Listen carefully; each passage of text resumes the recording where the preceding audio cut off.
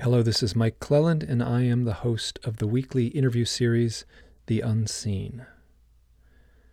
I'm making this short audio announcement to let folks know that I will be gone for most of the month of September, September of 2019. I will be working in the mountains of Colorado. For a long time, I did outdoor work, and I'm still doing it. I'm very happy to say that I am still doing it. So I will be spending a good part of the month of September in the mountains in Colorado, working, teaching, guiding. It's something I love to do. I will often comment that I sleep under the stars, and I really depend on that, sleeping outside. It feeds my soul. When I used to work pretty much full-time, I would carry around a little booklet, which I still have. And it's just a set of Xeroxes, and it's poems and readings and little essays. And I want to read a poem by Car Sandburg. I have read this many, many times in the backcountry, around the campfire, in the dark. And it means a lot to me. The title of the poem is Wilderness by Car Sandburg. There is a wolf in me, fangs pointed for tearing gashes, a red tongue for raw meat, and the hot lapping of blood. I keep this wolf because the wilderness gave it to me, and the wilderness will not let it go. There is a fox in me, a silver-gray fox. I sniff and guess. I pick things out in the wind and air.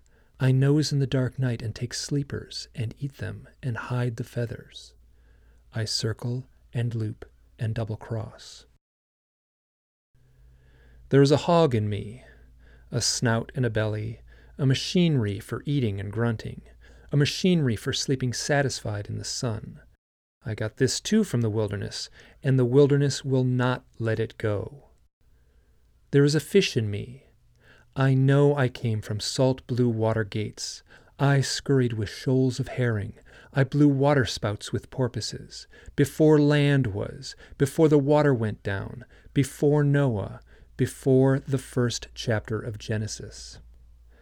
There is a baboon in me, clamoring clawed, dog-faced, yappering a galoot's hunger, hair under the armpits. Here are the hawk-eyed hankering men. Here are the blonde and blue-eyed women. Here they hid, curled asleep, waiting, ready to snarl and kill, ready to sing and give milk. Waiting. I keep the baboon because the wilderness says so. There is an eagle in me and a mockingbird, and the eagle flies among the rocky mountains of my dreams, and fights among the Sierra crags of what I want. And the mockingbird warbles in the early forenoon before the dew is gone, warbles in the underbrush of my Chattanoogas of hope, gushes over the blue Ozark foothills of my wishes. And I got the eagle and the mockingbird from the wilderness. Oh, I got a zoo. I got a menagerie inside my ribs, under my bony head, under my red valve heart, and I got something else. It's a man-child heart, a woman-child heart. It is a father and a mother and a lover. It came from God knows where. It is going to God knows where. For I am the keeper of the zoo. I say yes, and I say no.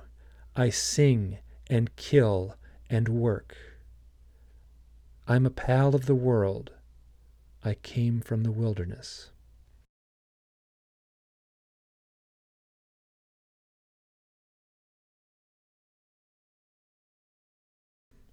My thanks and gratitude for everyone who's listened and been supportive of these audio interviews. And a special thank you to both Whitley and Anne. This work and these audio interviews are important. I'll be back in a few weeks. Bye now.